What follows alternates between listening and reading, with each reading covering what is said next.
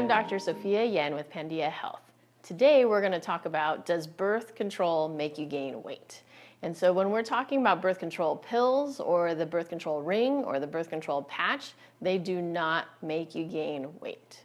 One research study had 50 women on the birth control pill, 50 women not on the birth control pill, and the 50 women not on the birth control pill on average weighed 1 pound more.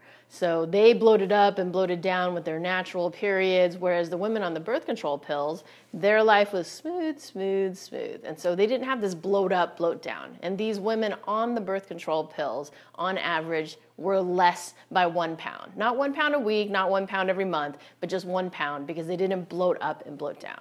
However, there is a hormone in combined oral birth control pills called progesterone, which I think of as the male hormone, and sometimes that affects different women differently. Some women may respond to that hormone with the munchies, and it's all how you respond to the munchies. If you're a person that responds to the munchies with French fries and chips, then you're going to gain some weight. If you're a person who responds to the munchies with diet soda and sugar-free gum, then you're good. But again, most women on the birth control pill, patch, or ring do not gain weight.